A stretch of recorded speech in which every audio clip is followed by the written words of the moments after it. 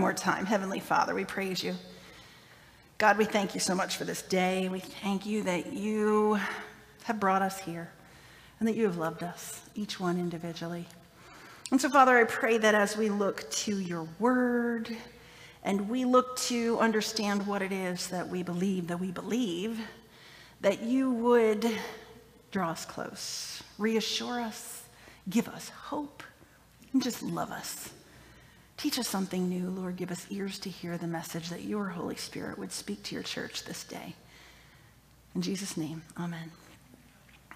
All right, so I thought it might be a little bit of fun today to start our lesson by looking at some of the promises that have been made for us, some of which have, and some of which have not been kept. How many of you have ever drank Red Bull? Anyone drink Red Bull? All right, how many of you have wings? No, because Red Bull did not give us wings, though that was their advertising slogan, Red Bull will give you wings. And here's the deal, that follow-through, or that lack of follow-through on a promise that Red Bull made cost that company $13 million in lawsuits. Snap, crackle, and pop, we all eat that, right?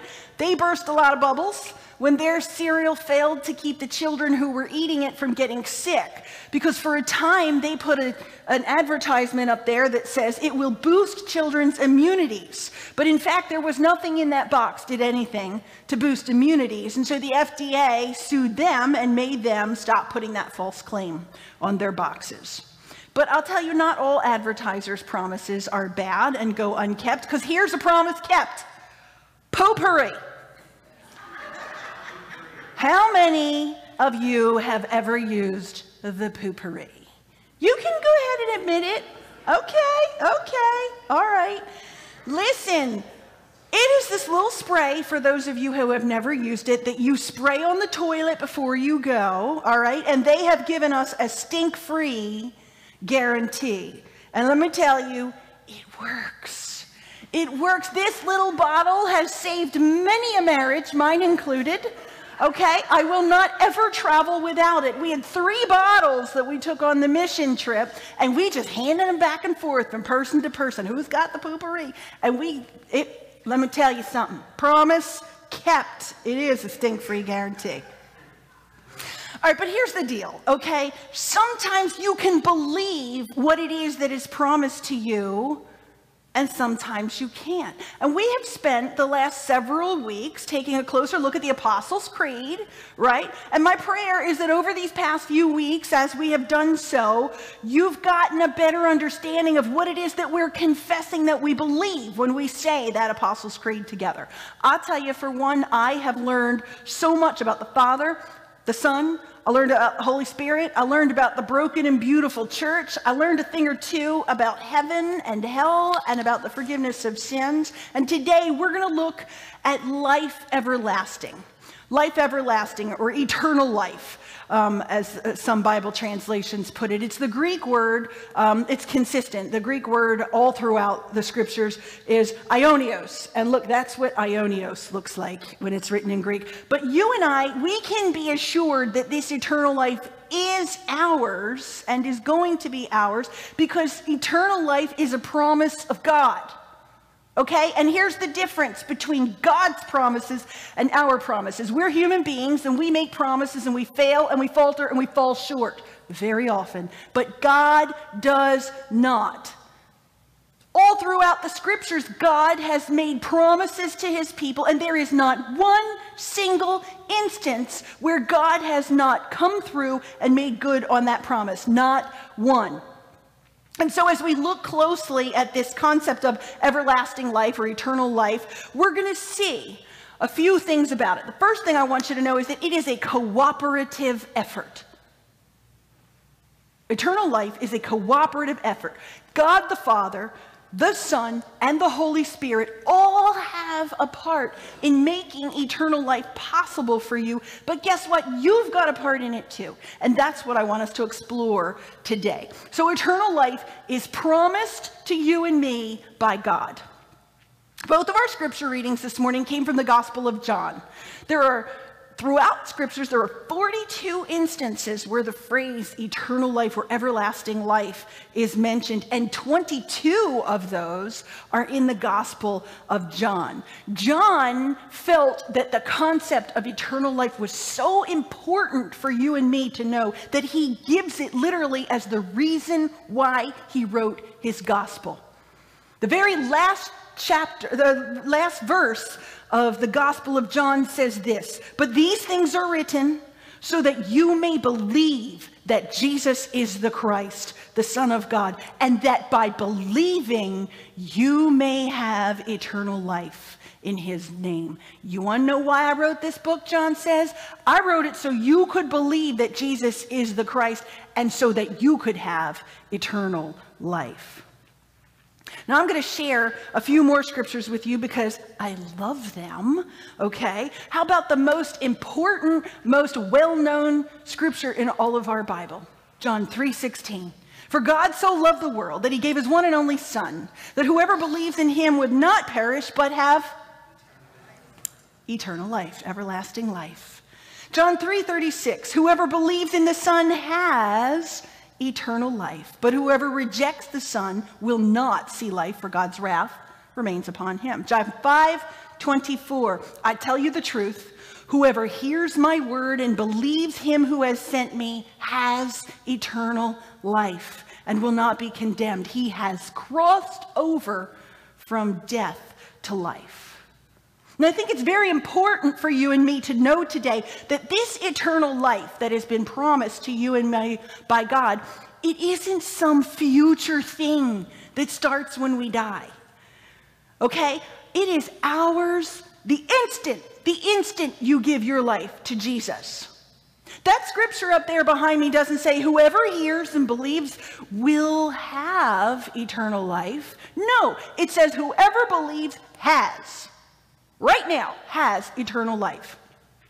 It doesn't say the believer will cross over from death to life. It says the believer has crossed over. He has crossed over and has eternal life. Now, you might be thinking, how can I have eternal life now? I'm not even dead yet. To which I say, most people are misled by the idea that eternal life starts in heaven. It doesn't. It starts here on earth. You and I have eternal life right now. Not just when we die. I'm telling you, we have it right now. Now, once there were two little girls, and they were counting their pennies together. And the first girl counted her pennies. She said, 1, 2, 3, 4, 5. I got 5 cents. And her little friend counted her pennies, and she said, 1, 2, 3, 4, 5. I got 10 cents. And the little girl said, "No, you have the same as I do. Look, you have 5 pennies. 1, 2, 3, and the little girl interrupted her and she said, "Wait a minute. My daddy says that when I get home, he's giving me 5 cents. So 1, 2, 3, 4, 5. I got 10 cents. See, that little girl understood the concept that if her father promised something to her, it was hers. There was no doubt that she was going to have that extra 5 cents. She counted it as hers. And that, friends, is how eternal life is for you and me. It's ours right away, the minute we receive Jesus as our Savior. Now, many people think that eternal life means that we're going to live forever. But living forever isn't the definition that Jesus gave for eternal life. And here's why. You're going to live forever. Your soul is eternal, all right? Already. With or without Jesus, your soul is eternal. And so you're going to exist spiritually after this life somewhere. Either you're going to exist together with God, we call that heaven, or you're going to exist apart from God, we call that hell, right? So if the promise of eternal life doesn't refer to us living forever, then the question becomes, what is this eternal life that we are promised and that we believe to be ours? Well, eternal life, first of all, is so important for you and me. I'm going to tell you what it is, but I'm going to tell you it's so important for you and me. So important, in fact, that John 3:16 tells us that it's the whole reason that Jesus came to this earth. Okay? John 3:16 says, "For God so loved the world that he gave his only begotten Son, that whoever believes in him should not perish but have everlasting life." Eternal life for you was purchased by the Savior. Promised by God, purchased by the Savior. Jesus gave his life for our sins so that we could receive forgiveness. Jesus purchased that forgiveness at the very cost of his life when he laid it down for you and me. And it is that forgiveness of sin through Jesus Christ that leads us to the eternal life that Jesus promises us. And here's how. Remember, sin, when we have it, separates us from God. When we have sin, we are apart from him, and that's the same as death. And to be separated from God is to be dead. And without the work of Jesus, that death for you and me could have been eternal. But life, that's when we're brought back close to God through the forgiveness that Jesus has purchased for us. Ephesians 2, Paul reminds us of this. He says, as for you, you were dead in your sins and transgressions. But God, because of his great love for us, made us alive in Christ Jesus. Louis Giglio is one of my favorite preachers. He said it like this: sin didn't just make us bad people. Oh no, it's much worse than that. Sin made us dead people. But praise be to God, he made us alive through Jesus Christ, through the forgiveness of the very sin that had us separated from God in the first place.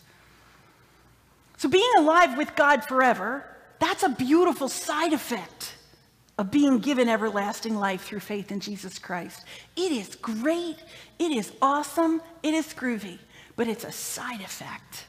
Going to heaven is only part of the eternal life that Jesus has bought for you and me. But Jesus says to you and me, it is so much more than that. Here's how Jesus defined eternal life, okay? He said this in John 17:3. He said, now this is eternal life, that they know you, the only true God, and Jesus Christ, whom you have sent. So eternal life, Jesus says, is knowing God. And to some, that might sound like a disappointing definition, like you don't have something to look forward to. Eternal life is just to know God. Oh, I know God, but isn't there something more? To which I say, oh, yes, there's something more. There is so much more. And the more lies in the understanding of what the scriptures mean when they use the word know. Because in the Bible, the word know doesn't just speak of some intellectual understanding, okay, some knowledge that we have, or some awareness that we have of something or someone. In scriptures, the word know means to have an intimate, close, special, and personal relationship. When I was a teenager, oh, you're younger, I played the organ with Larry Ferrari. How many of you know who Larry Ferrari is? Oh, yeah, there's a lot of hands. Okay, so I used to play the organ, and my grandmother, she lived at the Presbyterian home at 58th Street, and Larry Ferrari was coming there to do a benefit, like a fundraiser benefit, and I got to play with him at that fundraiser. It was cool. We had some rehearsal. I got to eat dinner at the table with Larry Ferrari, and then I got to play organ with Larry Ferrari. And I felt like kind of a big shot because I knew a famous person, and so maybe I was a little immature and I showed off about that when I was at school, and I would be like, yeah, I knew Larry Ferrari. And, but here's the thing, now that I'm older, I understand that I didn't know Larry Ferrari. I met Larry Ferrari, but I didn't know him at all. This is my daughter up here. Isn't she pretty? She is the younger, skinnier, prettier version of me, I say. But here's the thing, we tell the same exact jokes, my daughter and I. And sometimes she'll open her mouth to say something, and I'm saying the exact same thing at the same time. Like, we are, I don't know, Ike and Mike, we are exactly alike, she and I. And so the other day, I was having a cup of coffee with her in our kitchen, and she, also studying to be a nurse, was telling me about a 17-year-old gunshot victim that she was taking care of in the ER. And she said this kid was scared, and she just was, her heart went out to him. And as she started to tell me this story, she started to cry a little bit. And as I listened to my daughter tell this story, I started to cry a little bit too. And I believe that I started to cry because I could literally feel my daughter's anguish. I understood her feelings so deeply that I literally felt them along with her. And that was so because I know my daughter. I have a close, intimate, special, and personal relationship with her. I know her. And friends, that's what Jesus said is eternal life. It's to know God. He was speaking of that kind of a relationship, a close, intimate, special, and personal relationship with your Father in heaven. That's the more. That's the more, and I'm telling you, the more is awesome. The sad thing is that so many people do in fact believe that Jesus died to forgive their sins, but they don't have that close, personal, intimate relationship with him or with the Father. I guess that some people just think that that business all starts when we get to heaven. So they fail to nurture the relationship in the here and the now. They're content just to muddle through life somehow and sing songs about when we all get to heaven, what a day of rejoicing that's going to be. But I don't want to take anything from heaven, okay? And heaven's going to be incredible for you and me. And I love that song. And it is going to be a day of rejoicing. But this is a day of rejoicing. Because if Jesus says that eternal life is to know God and to know Jesus, whom he has sent, and to know God is to have a close personal relationship with him, why would we ever think that God wanted to put that off until the day we die? No, God wants it now. God wants to know you now. He wants you to know him now. He wants to be a part of your life this minute and every one from now until the day you join him in heaven. He doesn't want to wait till you die for you to get to know him. God wants that relationship now. And that's why God gave us the Holy Spirit, to be with us always, to live in you, to love you, and to perfect the relationship that God longs to have with you so that you know God. Eternal life is perfected by the Holy Spirit of God. Church, I want you to understand, when we talk to God in prayer, the Holy Spirit hears and moves and answers. And when he does that, you know that you have been intimately known by God in heaven. When you spend time in the Word or in worship, or when you meditate on the things that God is doing in your life, the Holy Spirit directly interacts with you, and you know that you have been utterly loved upon by God. When you adore him, God, through the Holy Spirit, adores you right back. There are times when I'm in worship and I'm pouring out a little love on God, and the Holy Spirit moves in me in a way that I know I can feel God loving me back. It's hard to put into words. But when you're loved by God, there is a particular assurance. Maybe you know what I'm talking about. There's a particular warmth that he gives you. And sometimes that causes me to well up with tears. I call them glory tears. Tears that slip out when you know that right then and there in that moment, you're being loved by the eternal God. That's eternal life, folks. And it's yours now. It's yours for the asking. So eternal life was promised by God. It was purchased by the Savior. It was perfected by the Holy Spirit. And your everlasting life, good news, is protected from the enemy. Jesus said this in John 10:27. He said, "My sheep listen to my voice. I know them and they follow me. I give them eternal life and they will never perish. No one can snatch them out of my hand. My Father, who has given them to me, is greater than all. No one can snatch them out of my Father's hand. And I and the Father are one." So twice in this scripture, Jesus tells us that no one can snatch them out of my hand. No one can snatch you out of God's hand. Do you know what that means? Do you know what that means for you and me, folks? It means no circumstance, no person, no sin, no habit that has gotten a hold of you, no situation you could ever find yourself in can ever grab you from the hand of the one who has saved you. Jesus says, my Father is greater than all. There is nothing on this earth or even under this earth that is stronger than your Father's grip on you. No one can take you out of the Father's hand. And that means no one can take away the eternal life that he has promised and purchased for you through Christ Jesus. Nothing and no one can take that away. My granddaughter, Kaylee, was little. Carl and I would take her to Disney World, and we would have to park her stroller so that we could get into the rides and the attractions, right? We'd have to go stand in line. And of course, it's crowded, so when I parked the stroller, I would grab a hold of Kaylee's hand. I would walk with her over to the line.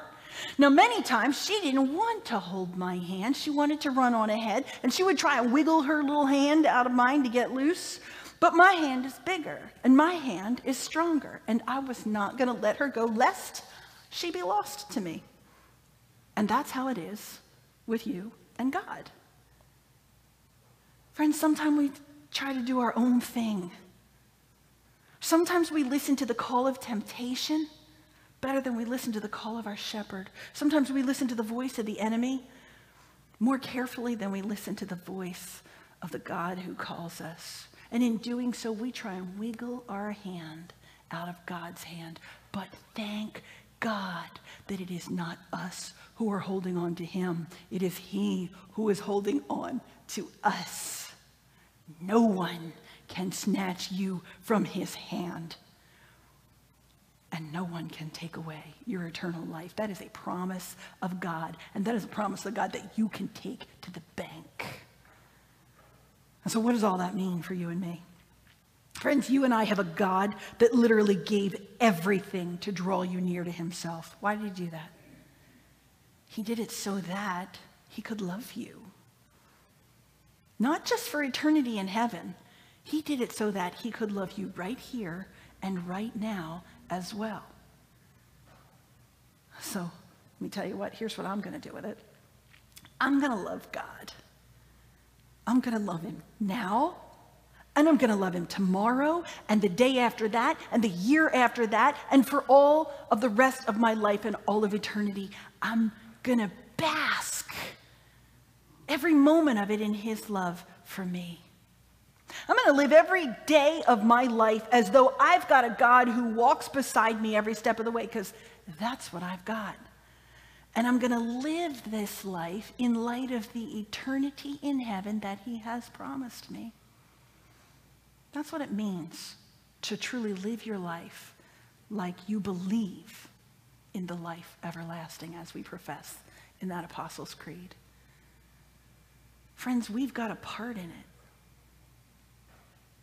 At the beginning of the sermon, I told you that this was a cooperative effort, right? Eternal life, it's promised by the Father. It's purchased by the Son. It's perfected by the Holy Spirit, but it must be pursued by you. Eternal life is a promise of God. It is a gift of God, but it's reserved for those who have asked for it, who pursue it through a relationship with the very one who made it possible. And that means first and foremost, if you have not already, asking Jesus to be your own personal Savior, to forgive your sins, and to bring you into this household of believers. But then it means bringing yourself here on Sunday morning so you can pour out your love for him in worship. It means getting yourself involved in a small group so that then God can pour into you. It means talking to him every day. It means immersing yourselves in his scriptures so you can better understand this God who loves you so very much. And it means opening up your heart and allowing the Spirit to move in you and then move you to where God wants you to be. So I told you how I'm going to live my life and how I'm going to seek God in light of his promise of eternal life. My question for you today is, what about you? God is ready to do his part. Are you willing to do yours? Now this is eternal life, that they know you, the only true God, and Jesus Christ, whom you have sent. Will you seek to know him? Lord, I pray that you would draw us close. You already know us, Lord, but help us to know you, that we would have eternal life, not just in heaven, but right this very moment. We love you, God. In Jesus' name we pray. Amen.